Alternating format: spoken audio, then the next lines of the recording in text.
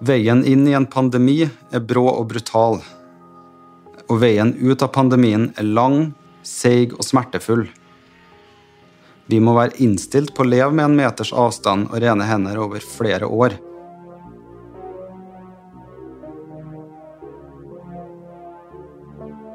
Hver gang vi skal besøke venner og gå på restaurant, må vi ta et aktivt valg om det verdt det.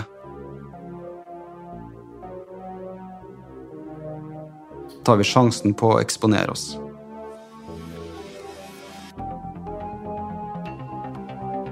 Velkommen til Børsen og Katedralen 13. mai.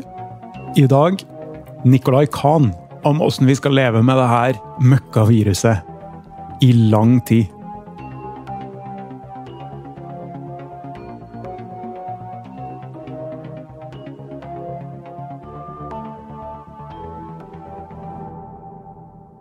Nikolaj Kahn, du psykologspesialist. Du jobber på, det her må du lese opp for meg. Ja, jeg må kanskje gjøre det selv da. Jeg jobber på St. Olavs hospital da. Det ganske enkelt.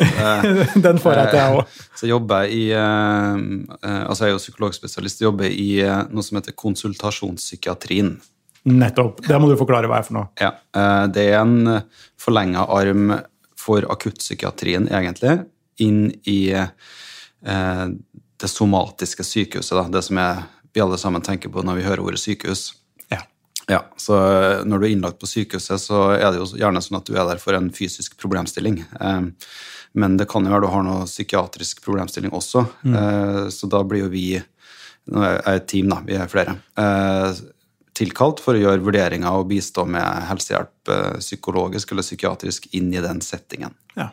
Så vi jobber jo med psykisk helse og, altså I kombinasjon med fysisk sykdom.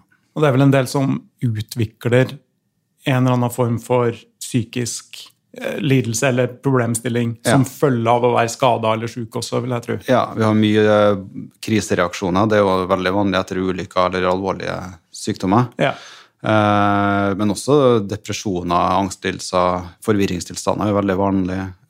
Psykoselidelser, selvmords. Altså, så vi har jo hele spekteret. Ja. Så på et sykehus det jo denne befolkningen, på en måte. Så, eller ikke bare på en måte. Det befolkningen. Se for meg at da viruset her begynte å dukke opp I alles...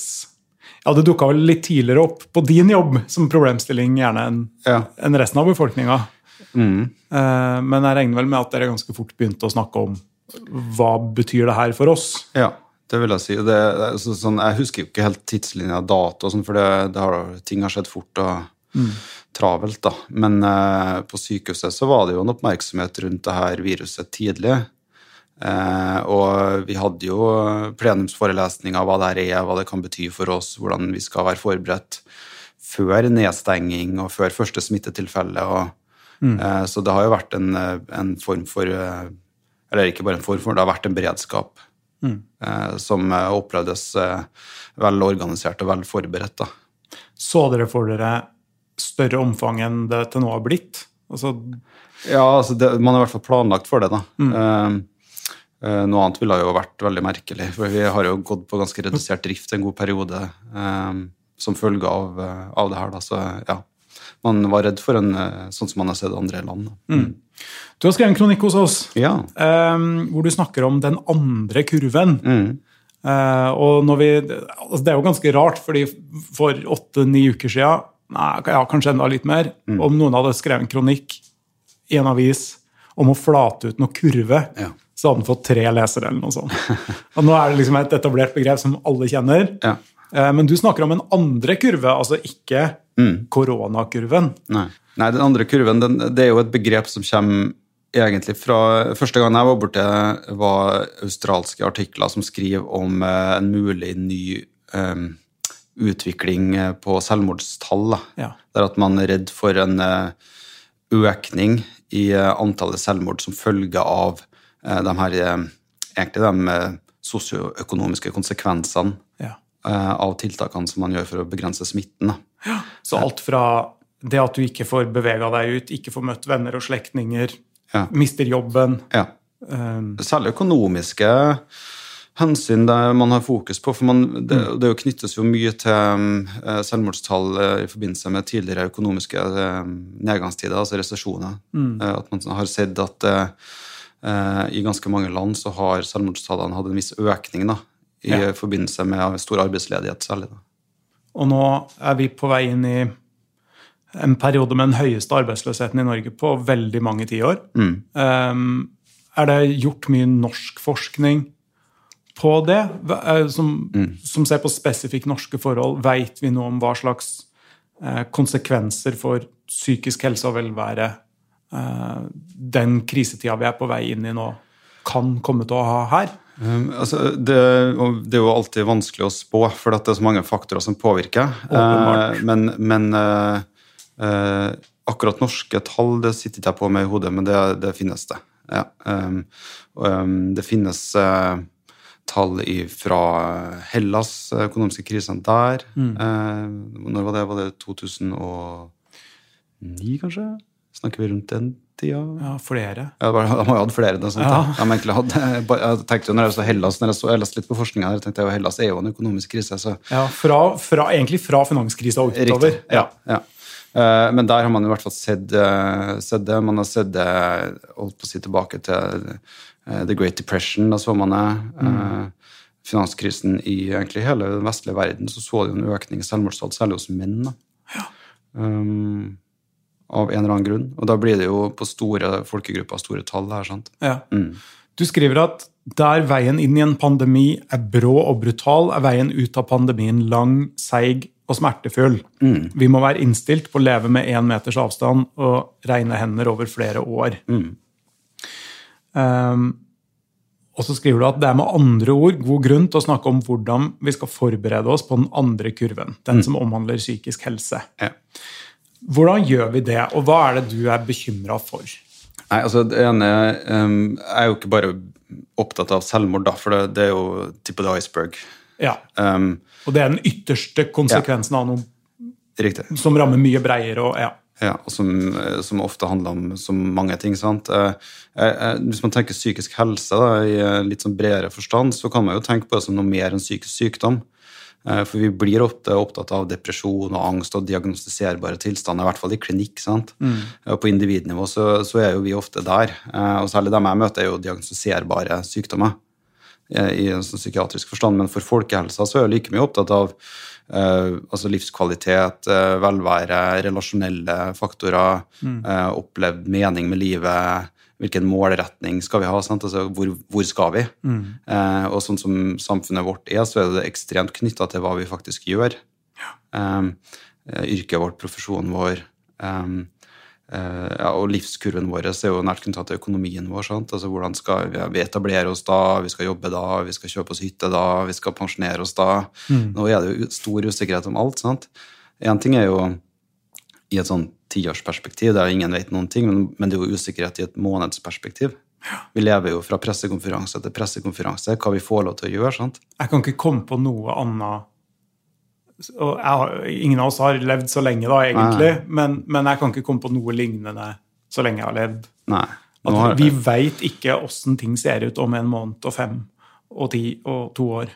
Nei, det blir helt, jeg blir jo mer sånn personlig refleksjon da, men jeg klarer ikke å huske å komme hjem fra jobb og ikke ha en plan fremover neste måneden.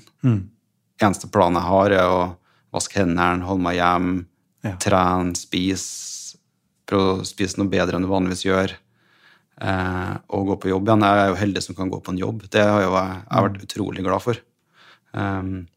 Men det der med å ikke kunne planlegge ferien sin, det eneste planen jeg hadde for ferien var at den må avlyses. Kan du si noen overordnet om hva det vanligvis gjør med oss som mennesker da, og leve i den typen ufrihet vi gjør nå? For det har vært litt sånn farlig nesten å snakke om det som det. Spesielt i starten av de her smitteverntiltakene, så tror jeg vi alle var opptatt av å ikke utfordre dem, og ikke skape noe tvil.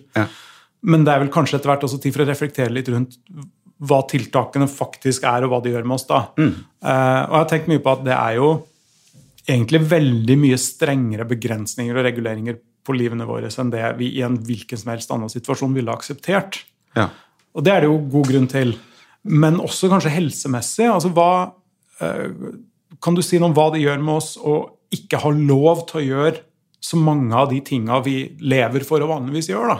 Som å gå på jobb, eller møte venner og bevege oss hvor vi vil. Ja, altså jeg vet jo litt hva det gjør med meg, og så vet jeg litt hva kollegaene mine sier, for det stort sett dem jeg snakket med, og så vet jeg litt hva det gjør med kona mi og mine nærmeste, men jeg tror det veldig store personlighetsforskjeller. Fordi, så du kan ikke som psykologspesialist komme med noe fasit og si det her skjer med hodene våre? Hadde jeg ikke vært spesialist, så jeg kom med fasiten, men når du er spesialist, så det kurven, da begynner det å bli sånn relativistisk. Ja. Nei, men jeg tenker det litt, jeg skal si litt hva jeg tror da, for at, altså, hvis du har en jobb og ikke noen økonomiske bekymringer på den måten, sånn som jeg så synes jeg for så vidt den første tida har gått helt greit. Altså, jeg synes det har vært godt med litt fri og litt mer ro rundt det. Jeg begynte å tenke litt over hvordan type jobb jeg egentlig har, at den er ganske krevende til tider, og at det er godt å ha litt mer tid hjem.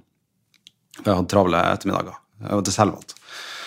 Så det har vært veldig positivt, men nå har jeg begynt å tenke litt fremover, og tenkte liksom, ja, det blir godt med vår og alt mulig, så i tillegg så får du snø da. Så jeg må jo si at det har vært litt tøffere den siste uka.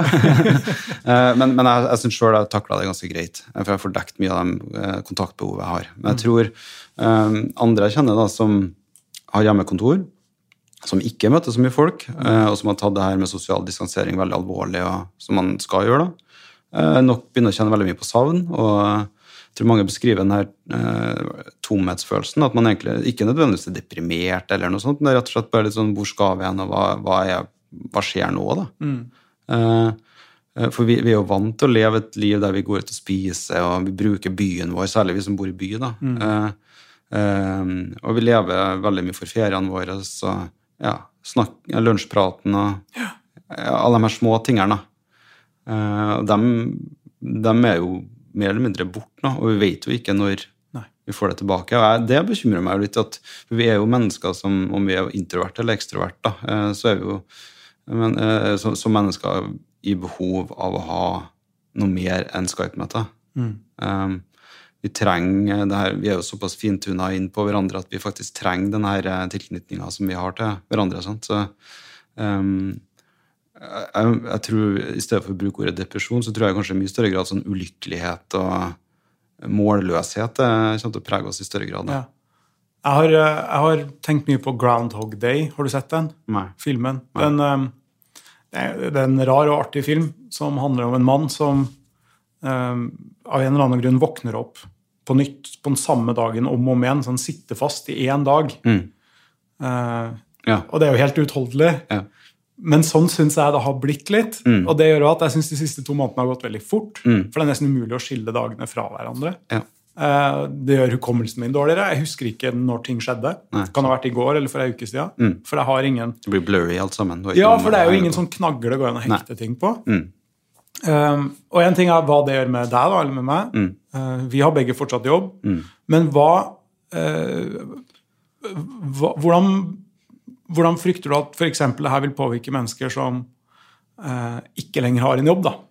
Eller som fra før av var disponert for å utvikle enten en eller annen form for psykisk lidelse eller alvorlig psykisk sykdom?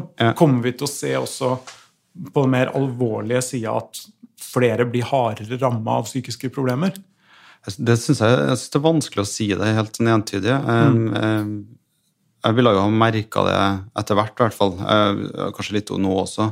Ja. For det ene er jo, er det tilbudet vi gir til dem som trenger hjelp godt nok i dag? Det er jo et spørsmål, sant? Altså med kontaktreduserende tiltak, altså Skype og alt det der, og mindre poliklinikk og sånt, blir folk sykere. Det er jo et spørsmål som er litt vanskelig å svare på. Det er vel vanskelig å si enda. Ja, det er litt tidlig å si noe om, sant? Men for noen så skal det jo ikke så store endringer til for å vippe det lasset av, hva heter det? Vipp to av lasset, eller hva heter det? Nei, altså jeg tenker, har du fra før en angstlidelse da? Vi har jo en del pasienter som har sykdomsangst. Så kan jo den situasjonen her være helt utholdelig. Ja. der du, punkt 1, skal vaske deg hele tiden. Så hvis du har litt OCD som du er i behandling for, der du ikke skal vaske deg så mye, plutselig så går jo det rett i dass da. Kan du forklare hva OCD er? Ja, sånne tvangshandlinger da. Tvangstanker, tvangshandlinger, der du sånn vaskemani og sånt da, der du må vaske hendene kontinuerlig, og det er overdrevet. Ja. Nå skal vi jo gjøre det. Ja, og du blir fortalt hele tiden at du må gjøre det. Riktig. Så jeg ser at den kan bli ganske utfordrende å behandle godt. Og det er utrolig plagsom tilstand å ha for dem som har det. Sant? I tillegg så er det jo denne frykten for å smitte andre. Noen kan bli tvangsmessig opptatt av det også. Ja. Og skyldfølelse. Ja, ekstremt overdrevet for det. Og der er det jo igjen, når du jobber med folk da, innenfor helse, så er jo det en risiko som er der. Det er en risiko for at jeg blir smittet og smitter pasienten min. Jobben min må jo være å minimere den risikoen. Men du må leve med at det kan komme til å skje. Ja, jeg må det. Men jobben min er som sagt å minimere det. Så jeg har jo tatt det på alvor og prøvd å være veldig begrenset i forhold til livet mitt. Da. Jeg har hatt lite kontakt med min familie og lite kontakt med mine venner utover det som jeg oppfatter som trygt, og som da har vært via internett eller med stor avstand og ikke innendørs. Sant? Det kan være man må endre på det, for det kjenner jeg, det savner man. Sant? Ja. Men sånne forhold spiller inn. For de her alvorlig syke pasientene, så er jeg usikker på om selve koronasituasjonen påvirker. Da tror jeg kanskje det er mer om det behandlingstilbudet vi klarer å gi blir godt nok. Det vil være veldig viktig at vi ikke forringer da. Men der har jo kommunikasjonen vært veldig tydelig internt til oss hele veien. Det må jeg jo bare si, at vi skal ikke gi dårligere helsetilbud til de alvorlig psykisk syke. Nei. Det skal ikke bli dårligere, det er fortsatt ikke ok å nedprioritere det, men vi er nødt til å ta litt på knappene i forhold til noen prioriteringer. Det er sannsynligvis ganske mye menneskelig lidelse som følger i kjølvannet av koronapandemien, da, litt uavhengig av smittetall. Ja, der tror jeg ikke smittetallene er det viktige. Det blir jo bare en liten del, for en liten del av det med, sånn som det er i dag, i hvert fall det med korona, handler jo ikke så mye om frykten for sykdommer lenger. Det var det jo i begynnelsen, for det var helt nytt, og hva er igjen av det her, og alle skal dø, og alle sånne ting. Jeg har ikke inntrykk av at det er det folk er opptatt av lenger. Nå handler det mye mer om det å skulle leve med alle tiltakene, rett og slett. Ja. Og jeg misforstår meg rett, jeg tror tiltakene er kloke, men vi er i en situasjon der det er litt sånn catch-22 da. Ja. Enten så lever vi friere, og så får vi et kjempeproblem med sykdommen, og potensielt veldig mange som stryker med, rett og slett. Ja. Og igjen påvirker kapasiteten sånn at andre sykdommer ikke får den behandlingen de trenger, sant? Eller så gjør vi sånn som vi gjør nå, har kontroll på det, men er nødt til å aktivt forholde oss til store frihetsbegrensninger. Over lang tid. Ja. Folkehelseinstituttet sine notater sier at vi må forberede oss på å leve med det her i flere år. Altså vi snakker 3-4 år. Det tror jeg ikke det alle av oss har tatt helt inn over oss ennå. Og spesielt ikke nå etter at barnehager og skoler har startet opp igjen, og det er tegn til å gjenåpne, så er det veldig lett, jeg gjør det selv også, at jeg går veldig sånn, inn i normaltilstanden igjen i hodet, da, tenker at nå er det snart over, liksom.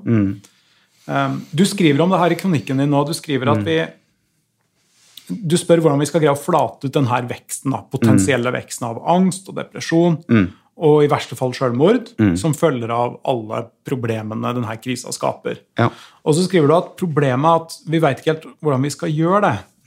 Man kan teste og målrette og oppsøke de som befinner seg i risikosonen for psykisk uhelse.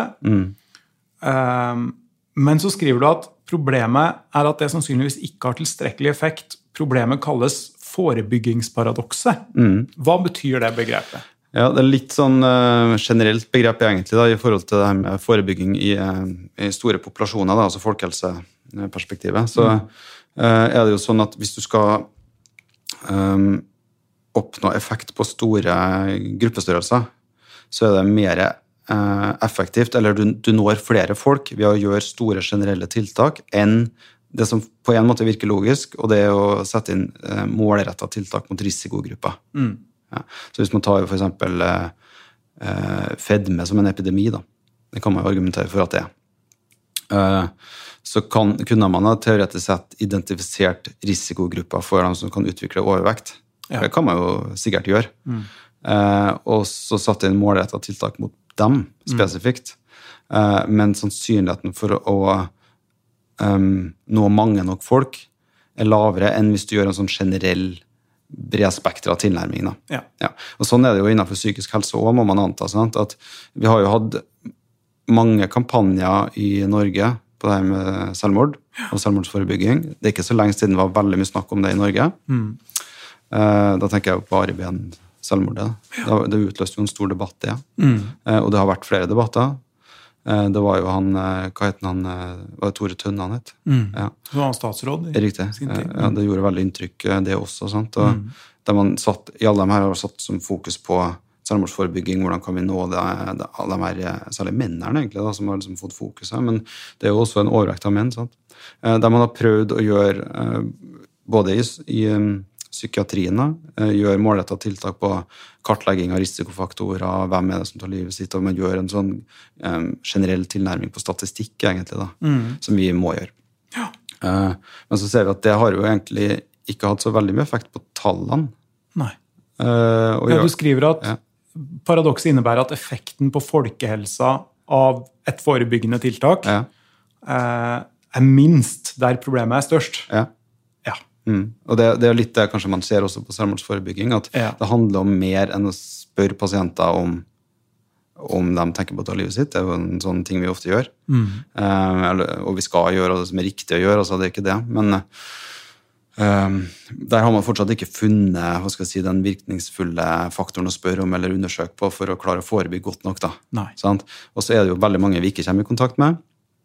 Og da må vi tenke på hvilket samfunnsnivå vi legger tiltakene, og hva det som påvirker. Og der jo sånn som sosiale og økonomiske forhold veldig viktig. For da vet vi at sosiale... Har du jobb eller ikke? Ja. Og det ikke et sånn, for meg er ikke det et politisk spørsmål, det et helsefaglig spørsmål, men det en sånn... det klart det henger jo sammen, men det å ha mest mulig sosial likhet og økonomiske gode velferdsordninger, det et godt selvmordsforebyggende tiltak. Det at folk har en jobb og har en mening og en purpose, sant? Og det å miste det nå, det jo da også en risiko for at de tallene blomstrer opp. Så de her tiltakspakkene, for eksempel, det et folkehelsetiltak også.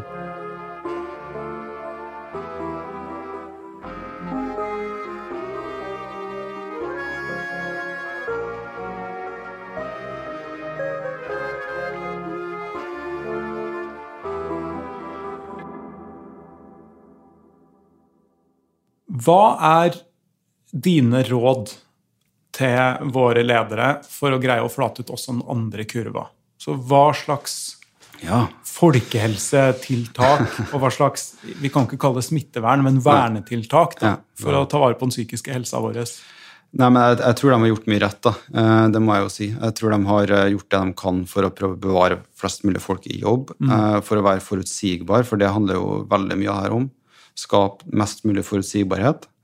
Være åpen om at vi ikke vet svaret på alle ting her. Det synes jeg også de har vært gode på. Og jeg synes de har i stor grad turt å slippe opp gradvis og forklart at dette må vi gjøre på en måte som minst mulig urettferdig, men til tider vil det være litt urettferdig, for det vanskelig å gjøre det her helt rett. Sant? De har vært gode Folkehelseinstituttet.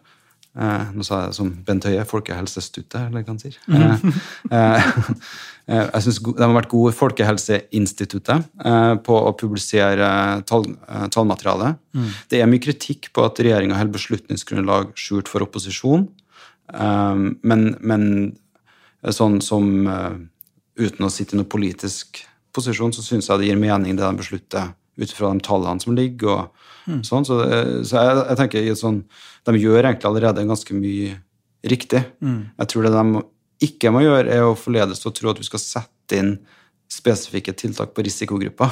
At det kan bli en sånn måte å tenke at nå skal vi gjøre et intervensjon for den psykiske folkehelsa, og dermed sette inn masse tiltak mot det man tenker risikopasientene. Og da ender du opp med dårligere effekt? Ja, jeg tror det en risiko for vi mister ganske mange av dem vi må treffe. Og da tenker jeg kanskje spesielt på depresjon, angst og selvmordsfare. Og der tror jeg de økonomiske pakkene faktisk ekstremt viktige nå, da, fordi mye av det knyttet til økonomi. Folk mister livsverkene sine, sant? Og det jo ikke sånn at de der når det er ferdig hvis de borte. Nei. De må begynne på nytt. Og for meg blir det jo litt sånn teoretisk tilnærming til det, for jeg tror ikke helt skjønner hva det egentlig innebærer, men hvis man prøver da, for det hender jeg snakker med folk som har mistet alt i jobben jeg har, sant? Den tomheten og den der følelsen av å være helt sånn fastlåst i livet sitt uten å finne en vei ut da. Når du sitter med et menneske som faktisk tenker og føler sånn, så du kjenner liksom kaldgufs gå ned over ryggen din hvis du ser for deg at det sitter veldig, veldig mange mennesker i Norge rundt og faktisk har det sånn. Og jeg redd, sant? Det jo egentlig det handler om. Jeg vet ikke hvordan jeg skal stable livet sitt på nytt igjen. Det som man tidligere har vært stolt av og identifisert seg med, da, det bare bort, sant? Så jeg tror de økonomiske pakkene ekstremt viktige. Og så handler det jo også litt sånn det her med å komme seg ut av den pandemien, eller tiltaksbyrden av å jobbe seg gradvis ut av, men det handler jo også om å tørre å gjøre det. Fordi vi har ganske mye kunnskap, sånn som jeg forstår det, om smitteveier, at hvis vi gode på avstand, og hvis vi gode på å vaske hendene, så det egentlig ganske mye vi kan gjøre. Sant? Og jo fortere vi kommer i gang med det, jo bedre. Ja, og veldig mye der handler jo om å bli kvitt en angstlidelse. At du må gradvis eksponere deg, du må tørre å komme deg ut. Podcasten her, det første gangen jeg har kontakt med folk innendørs utenfor jobben min. Ja. Det ikke fordi jeg redd, men det fordi jeg har tatt noen valg, sant? Men jeg merker jo hva det gjør med meg å ha tatt de valgene. Fordi jeg blir veldig mye mer bevisst på rett og slett hvordan jeg i et miljø jeg vanligvis ikke tenker over det. Sant? Så man må... Og sånn må jeg jo bare venne meg til at det må være. Jeg er nødt til å passe på litt, men det her gjelder jo for alle at vi plutselig blir veldig, veldig mye bare bevisst på ting som er fryktelig naturlig for oss, sant? Og som egentlig er fryktelig unaturlig å være bevisst. Ja.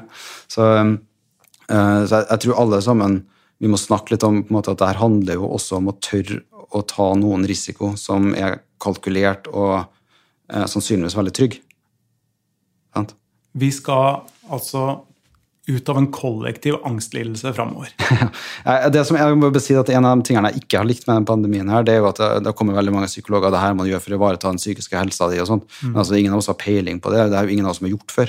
Det her er nytt, ja. Det er helt nytt for oss også. Ja. Men en av de tingene vi kanskje kan litt om, det er jo nettopp hvordan man jobber seg ut av sånne engstelsessituasjoner. Ja. Der at du ofte ser angst for ulike uttrykk, der noen isolerer seg helt, noen blir veldig sånn, følger med hva andre gjør, og blir frustrert og sint, og jeg har sikkert vært der selv, at jeg blir irritert på folk som går for tett med meg på gata, og i begynnelsen så kjente jeg ganske mye sånn irritasjon over det. På butikken og folk som for tett på... For man var egentlig kanskje litt redd, sant? Ja. Eller usikker, eller hva skal jeg hete. Mens det kjenner jeg at der har man jo heldigvis, da, må jeg jo si, muligheten til å ta et aktivt valg, hvordan man selv vil angripe det her. For meg så handler det jo om det er ekstremt viktig å ivareta flest mulig av de aktivitetene og funksjonene jeg har i livet. Ikke bare for meg selv, men fordi at jeg er jo en del av på en måte en sånn demokratisk virke som alle andre, at vi er nødt til å, økonomien er ekstremt viktig for at det demokratiet vi lever i skal overleve, sant? Så vi er nødt til å tørre å eksponere oss, vi kan ikke stenge alt bare for at vi har lyst til å slå ned det viruset så mye vi klarte, vi er nødt til å leve med en form for risiko her da, og ingen vet helt sånn hvor den grensen går for hvor aktiv vi kan være og sånt, men vi må være med på det eksperimentet også da, der vi tør å åpne opp litt og tør å slippe opp gradvis, for på et eller annet tidspunkt så vil vi jo få en eller annen normalitet tilbake.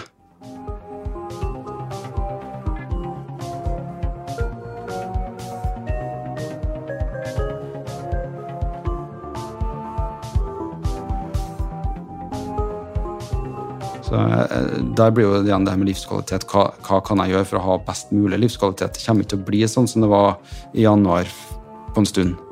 Så det kan ikke være målet nå. Det må være å finne igjen en new normal som er kurant da. Nikolaj Kahn, tusen takk for at du var med. Selv takk.